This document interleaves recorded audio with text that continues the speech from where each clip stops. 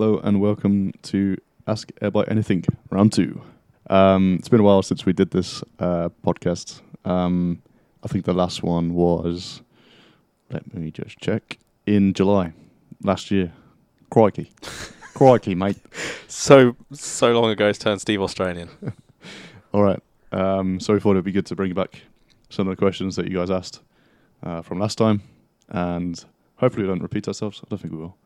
But cover some topics that you guys have asked us, and Nice. hopefully it's entertaining. So, you've been reading heavily over the Christmas period. I know you have. Oh, yeah. So I'm sure you have something in mind for this answer. Are there any books that you would recommend our listeners? Oh, I wish I knew this question beforehand, otherwise I would have done a bit of research so I can actually inform people what these books are called. So there's one book called Wait, which... What we're doing now? What we're doing right now. I don't know who it's by.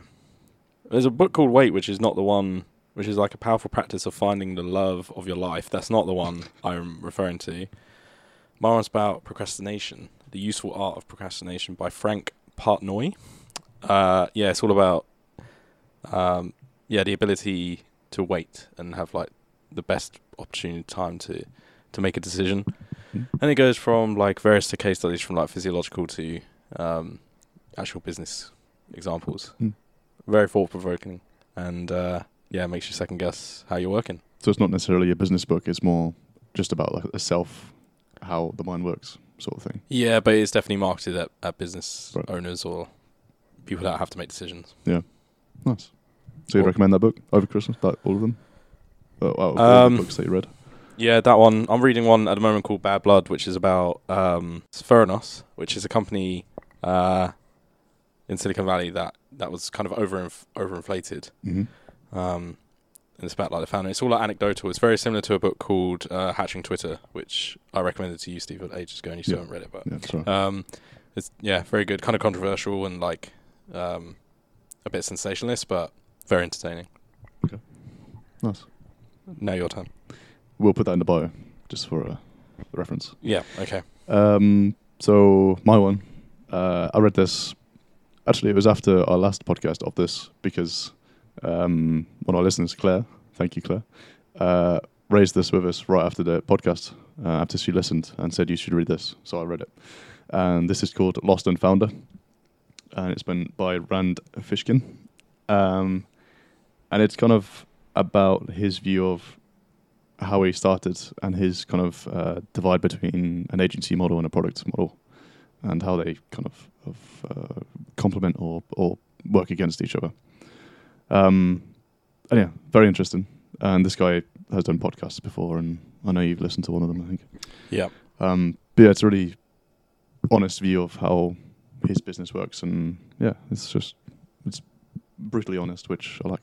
Yeah, and it's also very relevant if you're in this boat of maybe doing your day job or freelancing or anything like that, and you've got this passion for product that you wanna get sustainable. Yeah. I guess it goes through trials and tribulations. Mm-hmm. Yep. Who gave us that question? Do we not know? Ian. Shout out. Thank you, Ian. He's been on our podcast before. Listen back, listeners. All right. Next one. What sources do you find useful for running the business? Sources we find useful.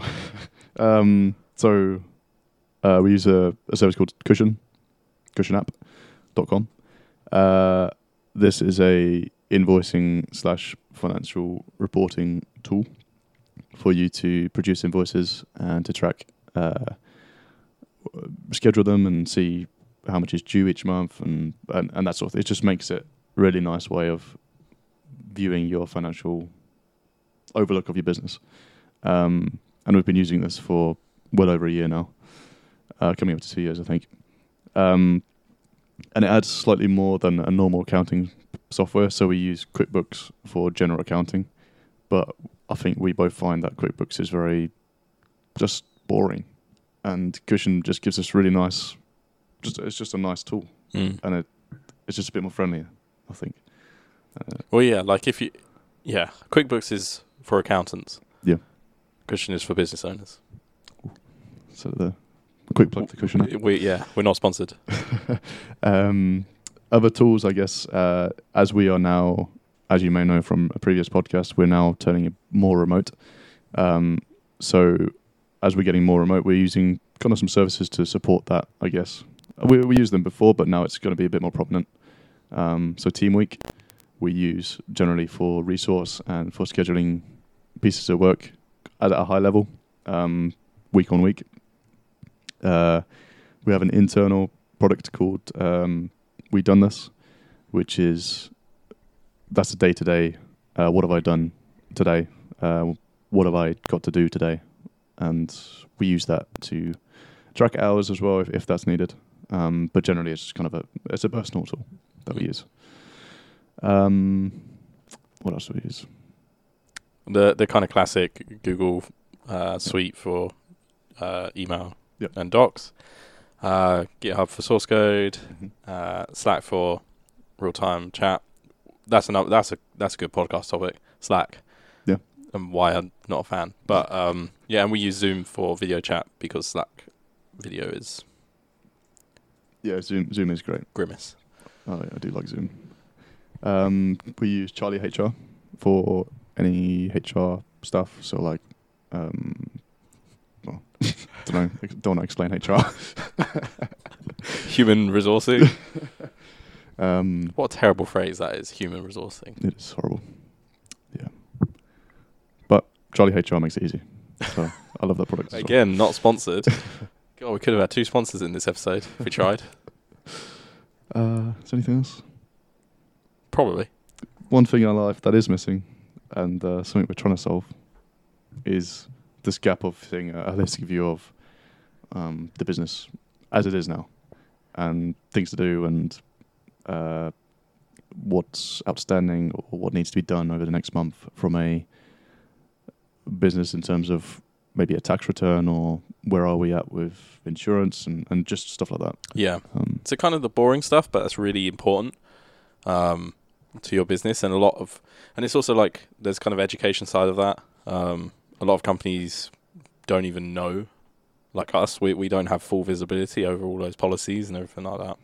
So definitely a problem for us, and one we're keen to solve, but maybe more about that in another episode. Yeah. Coming soon. So that was another question from Ian. So that was a good question. Yeah, nice one. I enjoyed that. Yeah, I feel we could have been a bit better. Basically because we didn't actually answer the question. He said about resources. No, he said sources. Oh, sources. Well, even worse. No, we didn't do that. Yeah. We actually answered with resources. Sources. Well, that's the thing. There's not many good sources out there that unless you read like 1 million business books, which a lot of them aren't relevant because you're operating in a very specific space. Yeah, I think it's I would find it's either way too generic or way too specific on a particular case. And like I think your business is always going to be bespoke. Like you can look at areas of running the business that you might not know and want to learn about, such as like if you're in software development, then you can read about like project management or whatever that is. Yeah. But yeah, I think it's just quite a big thing, isn't it? It's yeah. Like, One key source, I guess, is like mentors and anecdotal evidence for other people. Yeah. That's the best one I'd say to answer that. Right. Cheers, Ian. Cheers, Ian. All right, next question. What was the scariest thing about starting full-time with the business? I think... Go on. All right, I've got a second part to this question. Yeah. Is that still the scariest thing?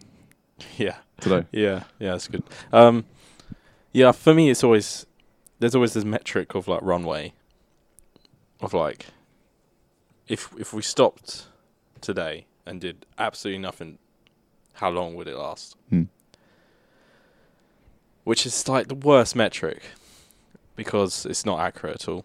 It doesn't give an indication of how things are going. You could have loads of cash, but no work coming in. So I guess the scariest thing is that moment where it tips against you, and it might be work's not coming in, or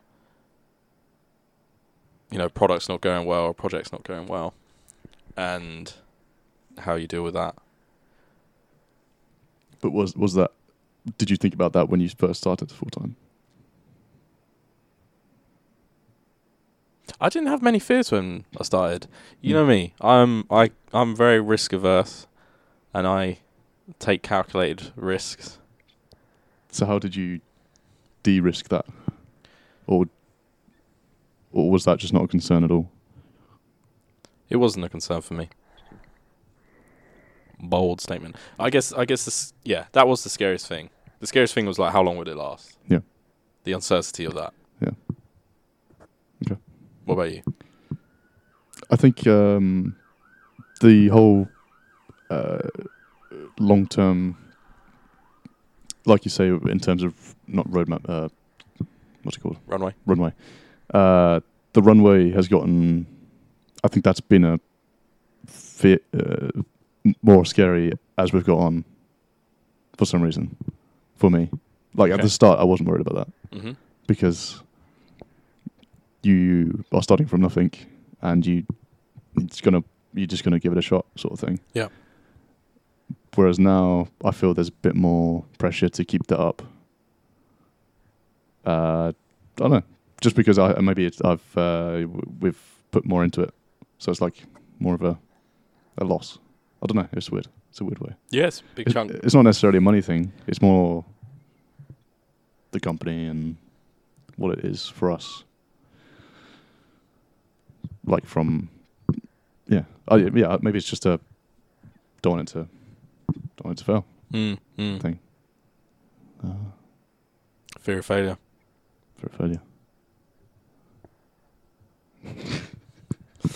God, this got deep, didn't it? I feel like I'm going to cry. But I don't think about that. That's not really scary. That's only like scary. I think about that maybe once every so often. But like day to day, yeah, I don't know. Day to day is probably making sure we're working on the right things at the right day, and that's a big fear. Yeah. That is a good fear. Yeah, the fear that we're wasting time. Yeah, that we're working on the wrong things. Yeah, and because you don't know, like even if you're like fully dedicated to like agency environment, products from other people, it's impossible to kind of determine what has most lifetime value versus another. You get a good indication, but sometimes you still don't know. And there's always that uncertainty. Yeah. And then you don't want, you just want to get in that place of like looking back 5 years and then saying, that was a waste of time. Yeah. That was a big old waste of time. Yeah. Which I don't think we are. No. But it's a good kind of fear to have. Yeah. Okay. Keep you on edge. That's good. All right, next question. If you had 4 extra hours in a day or per day, how would you spend it? I love to get stuff done, but I also appreciate that you need to stop sometimes. Yeah. So my immediate question would be, I would get more stuff done in terms of like work. But I don't know how the body would work with that. So I think that's the question. But what would you want to do in an ideal?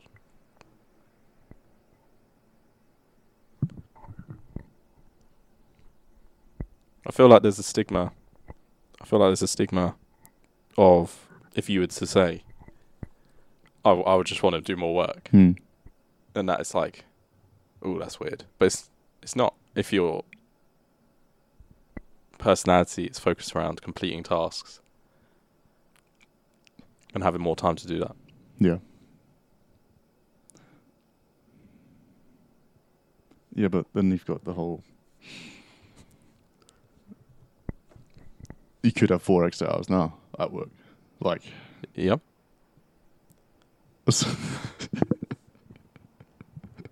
For listeners, Steve is in a very, very big dilemma here.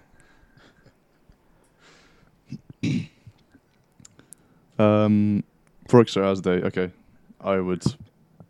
Yeah, right now I would work on our new tool that we were talking about earlier. Yeah. That's what I'll do. Yeah, same. I would like to, but I think if it was 4 extra hours, I'd probably divide it. I think for me, I don't quite have enough like relax time per day, and so I find that like, when I get to a weekend, I want to try and dedicate like a whole day because I feel like throughout the week I haven't actually had much like chill time, which is weird because I probably do, but yeah just this thing that I'd like to do. Yeah. And like from going on this like rest period, I mean, I feel it's just a common thing. How do you track that? Like, is it like a subconscious thing?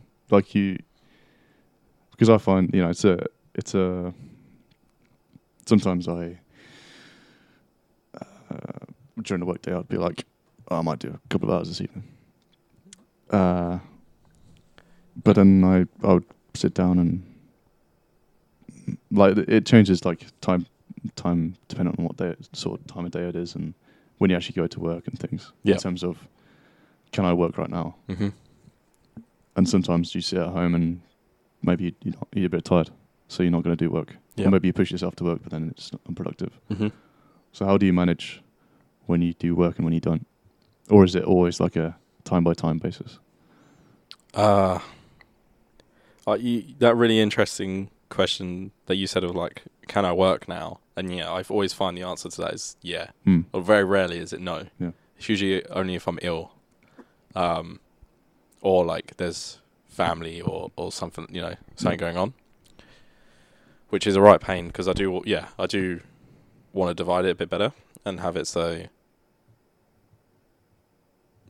Yeah. But then what is work? Like, what is work? I also think when I look at on Twitter or listen to podcasts or listen to people speak about hustle and all that stuff, I think that there's like two types of work, or like probably many more than two types. But for me, it's programming and something else. Like programming is half of it, and the other half is whatever, like thinking or writing stuff, propose whatever it is. There's something that's not programming. Yep.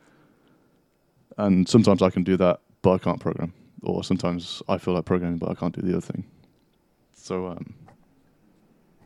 that's also often when I'm asked, I ask myself, can I work right now? It's always yes, but it's hard choosing which one I'll do at that stage.